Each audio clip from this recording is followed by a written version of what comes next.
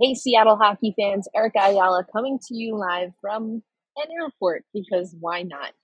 Happy Monday. Welcome to another episode of Locked on Kraken. This episode is brought to you by Bet Online. And of course, you know by now that Bet Online is your most reliable source for your props, your odds, and they have more lines than ever before. Bet Online is where the game starts. And where we're going to start today's show, Monday's show, is actually with a squad cast. That's right. We have a crossover episode with Jess Belmosto of Locked on Calgary Flames. I hope you enjoy. You are Locked on Kraken, your daily podcast on the Seattle Kraken, part of the Locked On Podcast Network, your team every day. We are the Seattle Kraken.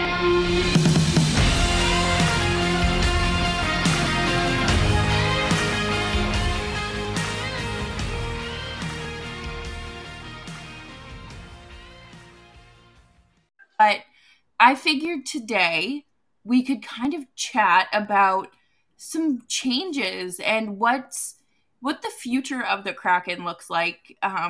Mainly because this entire roster looked so different, even at the trade deadline. But now we're in I guess the first true off season for the Kraken. How are things looking? How do you feel about it? So I think I'm feeling a little bit better, but considering that I have said on Locked on Kraken a bunch of times, we kind of needed everything. I think there was still a lot that we could have gone for. I think ultimately with the cap space and even the prospects, more so the draft picks that we had, I think we went more of a conservative route. And I do think a lot of that has to do with getting Shane Wright at number 4. Yeah. What was your reaction to that? That, huge get with him. Huge get. And if I'm being honest, I hadn't done a lot of scouting before the draft on Shane Wright because everything that we were hearing was that he was going number 1. And so there's not that many scenarios that I had drawn up in my mind where he would fall to 4. And I just didn't think that we were going to be able to jockey for position higher than 4. So of course I knew about Shane Wright, heard a lot of great things about him, but never really did a deep dive into what he could be for the Seattle Kraken squad. And of course that changed very quickly on draft day. I was in Chicago getting ready for the WNBA All-Star Weekend. And I was like, okay, I better hop on a cellular device or something and patch into Kraken Nation because my goodness, what a pick. So that was a wild draft. We've talked a lot on Locked on Kraken also about Welcome to the NHL, which is the documentary series that they have that accounts for that draft with some of the top prospects. And that was really exciting to see as a team that had a top 4 covering a team that had a top 4 pick. And Shane Wright was one of those players that they followed leading up to the draft. And you heard him say things that he said publicly since, but can't wait to, I'm going to circle that game. But the one that really I found interesting was when Arizona picked at 3. One of the first things you see in the cut is that he says, that one hurt. That one hurts. And I was like, oh man, he was definitely going through it. And of course, we also at Locked on Kraken have talked about, is this a bad thing that we get who was supposed to go at 1 at 4? What does that mean? Does he have an attitude problem? Was he glaring at the Montreal, table and stuff like that? And I'm like, he would have, I don't know. I think that's a little bit sensationalized. I think he definitely was looking at someone. Of course, he's never going to admit that. Was it Montreal? Was it Arizona? I mean, everyone keeps asking if he was looking at Montreal, but maybe he was looking at Arizona. I don't know. But ultimately, what my take on that is, it's not the end of the world. I mean, we have so many really absolutely terrible things that are happening in the hockey community and that are being perpetuated on hockey fans, hockey players in real time, that I honestly am not taking a lot of stock or putting a lot of stock in a teenager having an attitude. Oh, right. I was just going to say, what 18-year-old boy doesn't have an attitude problem? Like, I you know, have like a younger what brother. 45-year-old dude doesn't have an attitude problem? Especially, like, you know, there, like you said, there are so many bigger issues in this sport. I don't think we need to focus on this kid who thought he was going to go number one overall. Exactly. I would be disappointed. Are you kidding me? Of Like, course. I'm disappointed when my coffee's made wrong, let alone like my legacy changing. Are you kidding me? Yeah. But that's just, again, one of the many things that people, one of the useless things people put stock into in this sport. But Maddie Beniers and Shane Wright down the middle. What does that look like? And what does that mean for the future of the Kraken organization? Well, we talked about this a lot last season in preparation for the inaugural season, but Ron Francis and basically anyone else in hockey is going to tell you want to build through the middle, goaltending, defense, centerman. And to get two young, promising centermen, top 5 picks for sure. Obviously, both fell within the top 4. That has a lot of promise. What we also know is that an NHL draft class can kind of be all over the place, including in those top 5, top 10 really picks. It can be tight for what's really going to work out for a long hockey career. I think we look at some of the players that have had long careers and we get a little spoiled, but that's the exception and not the rule comparative to who is drafted. So I think it is exciting for sure. There's a lot of promise. And if we trust that the Seattle Kraken have built their staff, which I do believe they have, to be people who can facilitate growth, then I think, that's really exciting. But it's as of yet unrealized. So that's where how long is this process going to take is a little bit of where the discomfort is, I think, with Kraken fans. Right. And I think it's fair, obviously, to say that. It's very realistic. And, you know, I would be frustrated too, considering how many years these other teams have had to build their organization. And it's, you know, kind of like a head start. But good things come to those who wait. And coming up next, we are absolutely going to continue the conversation. And before we do that, though, let's talk about our friends at BetOnline. As always, please remember to gamble responsibly, and there are resources out there for you if you are struggling. BetOnline has all your sports betting needs, podcast news, the latest lines, A to Z, reality TV, bets, everything, golf, you name it. NHL, MLB, and of course, you can find all the details on betonline.net. And remember to gamble responsibly. Welcome back, everyone, and thank you so much for tuning in to another episode of Locked On Flames. And, you know, this has been quite the off season for the NHL, but I feel like Seattle has had some changes since the trade deadline. What's been going on there? Yeah, well, you know, we got rid of a lot of assets, or really more so a lot of money at the trade deadline, including our mutual in Mark Giordano, our first captain. And that was a move that it sounds like throughout the season, Gio and the Kraken front office had been having that conversation, just kind of seeing how the season was going, figuring out what Gio would want it to do and stuff like that. So it wasn't a surprise. It's not great when you lose a captain, as we all know. But needed to be done. And again, did open up some of those assets for the trade. We did move around some of those assets to move up just a few spots. I believe it was in the second round. But then also they came in huge when we got Oliver Bjorkstrand in particular, because the Seattle Kraken, being in a good position with our cap space, when looking for teams that needed to let go of cap space, we really could be in a good position to essentially ask for what we wanted.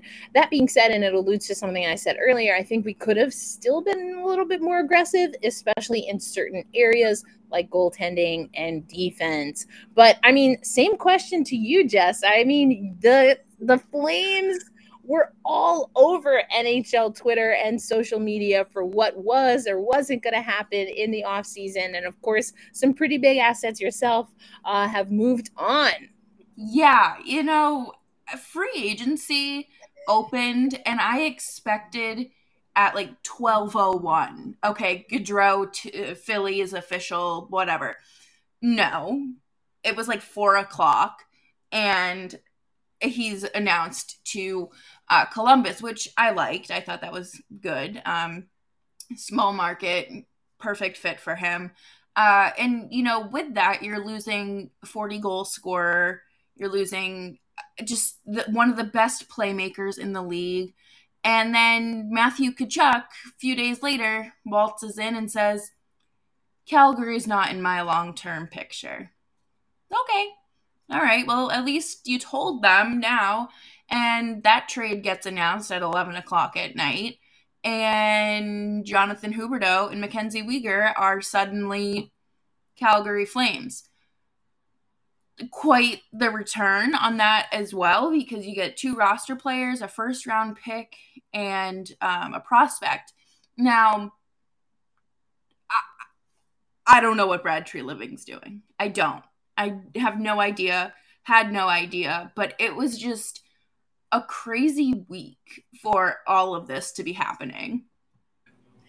Yeah, I mean, free agency, I think all over the place has been wild, which all the more reason why I was like, can we get in on some of that action? Like, I mean, thinking about the Klingberg sweepstakes, Kadri was available. I don't think that goaltending, which again is something that we definitely need, was necessarily going to be something that in this free agency that we could really capitalize on.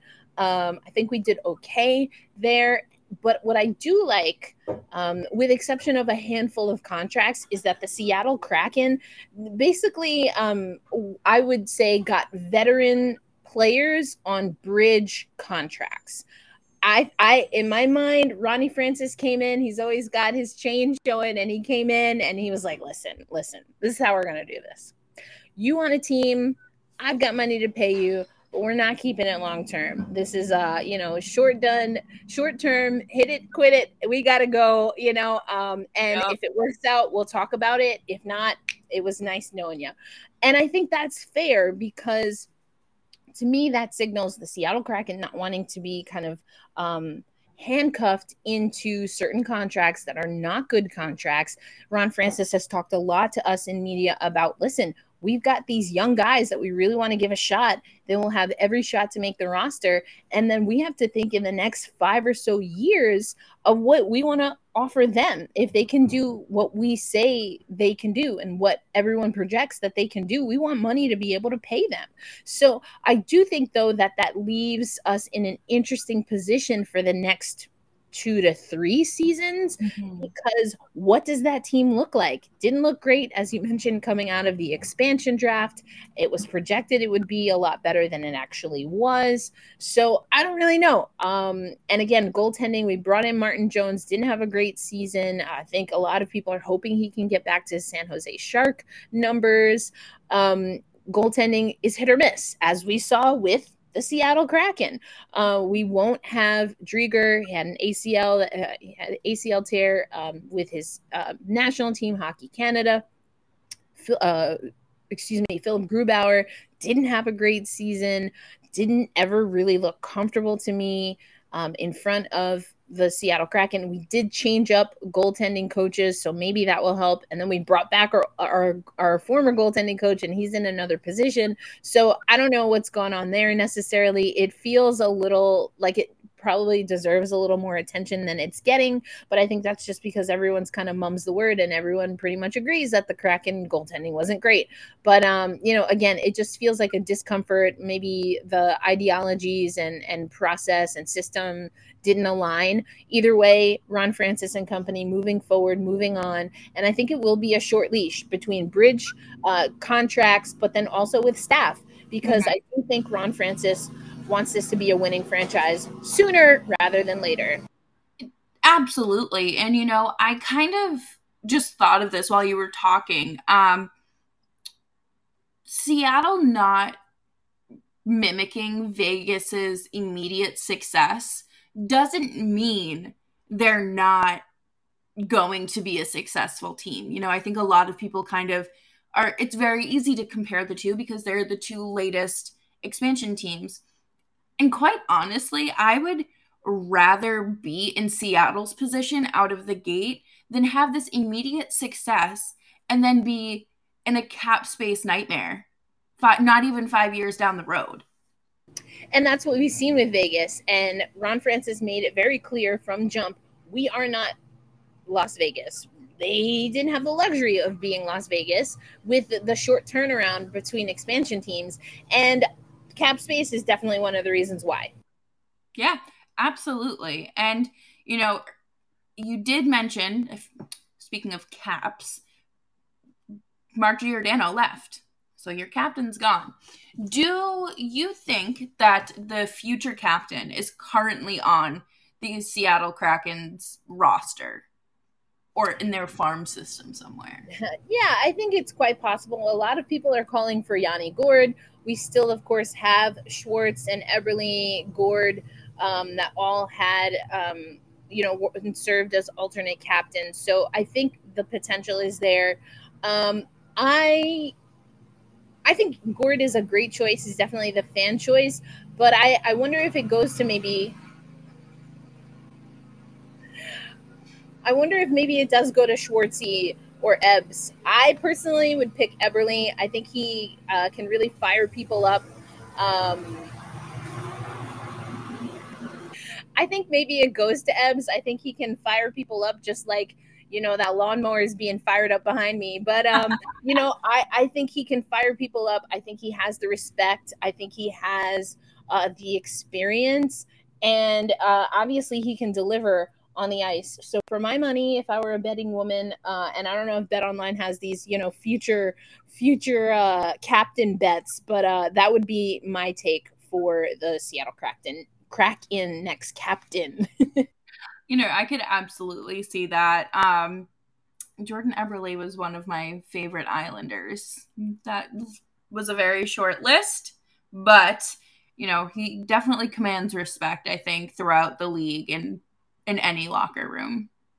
I want to put you in the hot seat for a minute here. So we talked a little bit about, just kind of what free agency looked like, but when it comes to leadership for Calgary, I mean, what do you think some of these changes are going to look like when it comes to the chemistry and what the Flames are going to be able to do in 2022-23?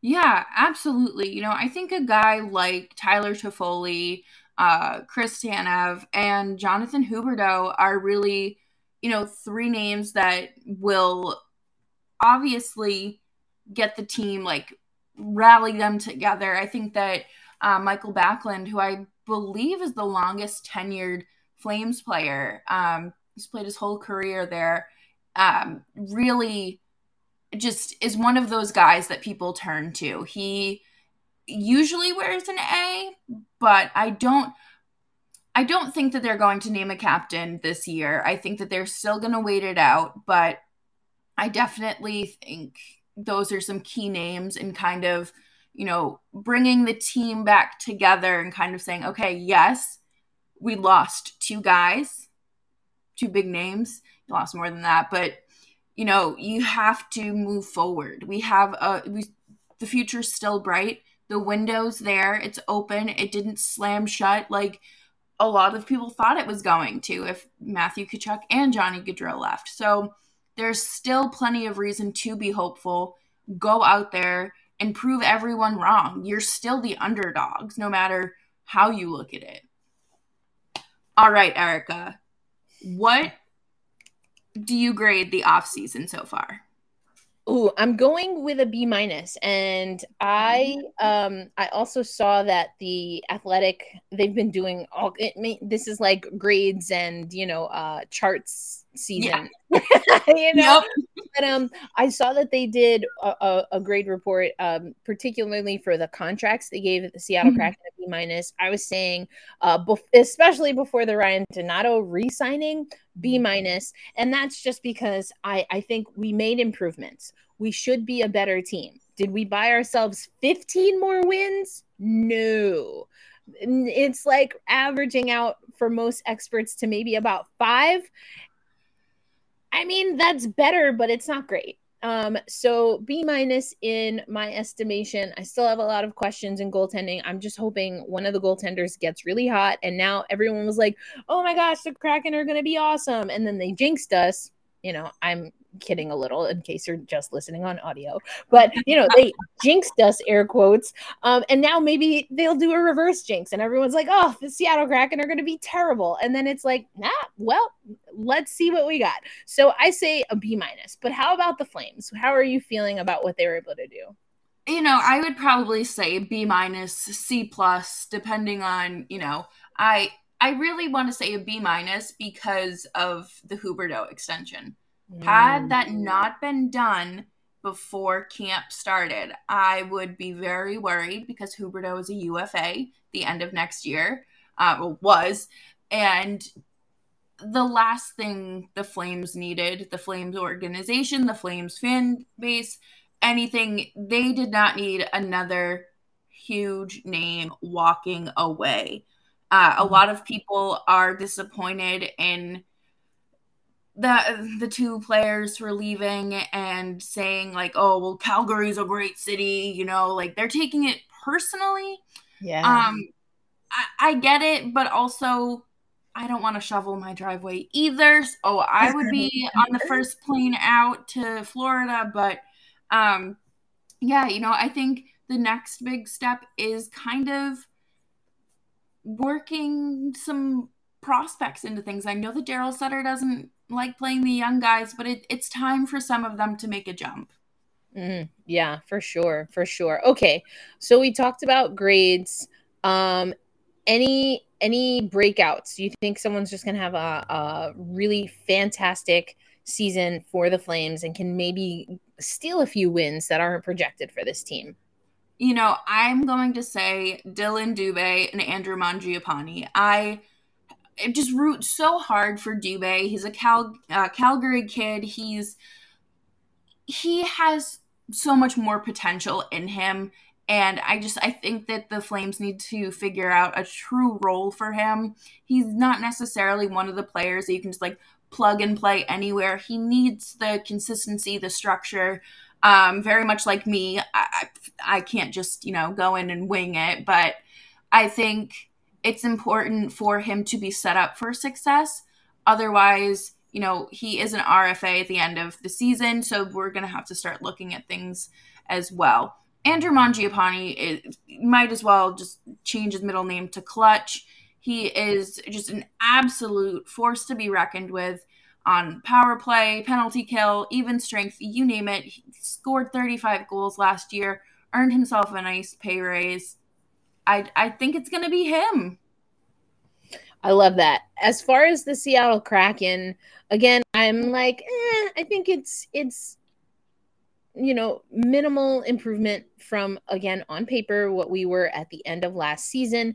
But the more I learn about Oliver Bjorkstrand, the more excited I am. I think Burakovsky obviously was a pretty big signing for us as well, Andre Burakovsky. But I think Bjorkstrand to me sounds more like the type of player that could really excel and thrive for a Seattle Kraken squad. He spoke to media and he said, listen, I've been with a team that had a lot of young guys and didn't do great. I know what that feels like. I know what's needed. And I asked specifically, when you were that young guy, what did some of the veterans do for you that you hope to do for our young centers in particular? And so I really enjoyed hearing his response to that. And again, that veteran leadership, coupled with some of the players, like I mentioned, Schwartz, Ebbs, Yanni Gourde, that have been there before, Burakovsky.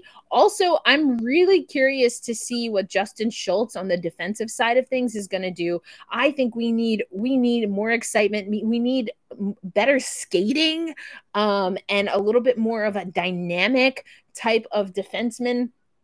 And so I'm not sure exactly how Schultz's game is going to translate comparative to Bjorkstrand's, but I hear good things. Obviously, when you win 2 cups, you know what that culture is like, you know what it takes. So I'm hoping some of that also rubs off on our blue liners this season. Absolutely. You know, last season, the Flames brought in Blake Coleman, who was just coming off back-to-back Stanley Cup wins. And something like that is, you know, I kept calling it the shiny new toy.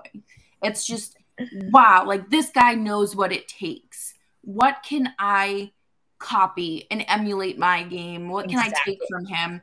And I think the biggest thing for the Flames was that two-way defensive forward. And that is something that even Gaudreau, who, you know, 27 years old, set in his ways, you know, can't teach an old dog new tricks. Calling him an old dog at 27 feels so wrong, but that's hockey. You know, will more players be able to bring that into their game? And is there anything you want to see kind of besides the skating? Is there something that you really want to see the Kraken bring in this season? Yeah, I think, again, more movement defensively. I think we had some pretty tall defensive players, which I was really excited about. Generally speaking, I like size defensively, but that didn't always lead to skating ability and skill and moving the puck. I think it's a lot of kind of football Hail Mary passes to then connect, which I think did make us a weaker team on our entries and exits, not being able to carry the puck through the zones, having poise and composure with possession from, you know, all 3 zones, I think was a problem for the Seattle Kraken. And again, really spoke to our exits and entries. I'm also excited when you look at, I mean, I mentioned Schultz before, but also, you know, some of the other guys that we've brought in, and anything that we can do to improve special teams, I am all for it. And net front presence was a little bit of a problem with Yanni Gourde was kind of put into that position a lot. I do like Ryan Donato signing. I don't like that he signed for less than Morgan Geekie. I did not understand that. I don't understand that at all. That to me is just very, I don't know. I didn't think Ted Donato would let something like that happen, but I didn't like it. And then, you know, there were reports that Donato had higher offers elsewhere and he wanted to stay with Seattle. I love that Donato is loyal to us. I've been like hardcore. Those who listen to Locked On Kraken, you know, I have my phrase. We'd get all this hate from Bruins fans, Wild fans, Sharks fans, like, oh yeah, he seems great, and then he putters out. I was like, no. Donato loves us more than he ever loved you. He's going to put on for the Seattle Kraken, and he did. And for them to lowball him, for him to want to stick with us enough that he didn't take, at least what was reported as higher offers. I love that he has that loyalty to us. I don't think the Seattle Kraken shared that loyalty, or at least they didn't show it. So I would love for Ryan Donato to just absolutely crush, having a fantastic season. I mean, it's a 1-year deal, so that means we have to go through this with him again. But I would love for him to just have a fantastic season and really make the Seattle Kraken front office question not only the deal that they gave him, but if they're willing to lose him after this coming season. As someone who went to Ryan Donato's first NHL game and was right behind the net when he scored his first goal, I love this for him. I think that I'm glad that he's found his landing spot in somewhere where he can fit in. Boston has problems developing young players. This isn't a secret. And I'm just so happy for him. And, you know, I was shocked that Seattle didn't have that pen to paper immediately.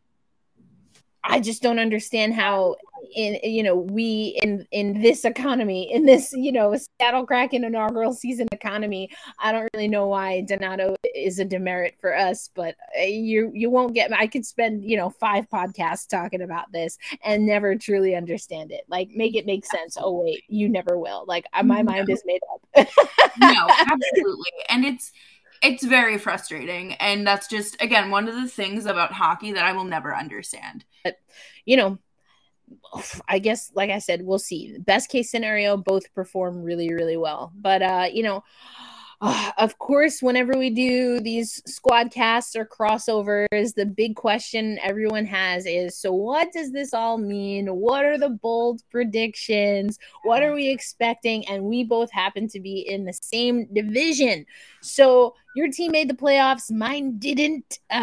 So let's do this. What do you think, or where do you think Calgary will finish in the Pacific Division? And do you think there'll be a playoff squad come the end of the upcoming season? I'm going to say they finished third in the division. Okay. Behind Edmonton and whoever else is in first. But I will say that they make the playoffs. I think they have a slow start to the season, trying to figure out the chemistry, get all, the Pistons firing, getting everything, just everyone on the same page, in the same book, the same paragraph, the same line, the same word, which we've seen them struggle with in the past. But I do think that they make the playoffs. I don't know if it's a successful playoff run, but we'll get there eventually. Mm-hmm. What about you?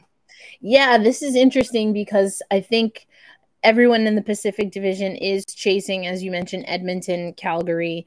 I think the Kings are an interesting team.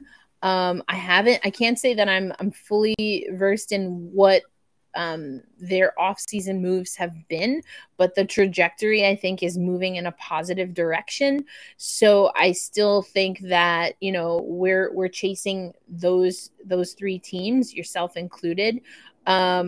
So that makes it really tough. I think we could probably jockey for maybe that 5 or 6 spot, which would not put us in the playoffs. And I do think that that's accurate and fair for what the improvements have been made. Did we gain some wins? Yes. Did we gain enough to be more competitive in the Pacific Division? I think also yes. Does that mean we're going to be a playoff team in our second season? Right now, my answer is no. And that's kind of the fun part, is that we get to make these predictions in the first week of August and then circle back to them in a few months and then just pretend they never existed.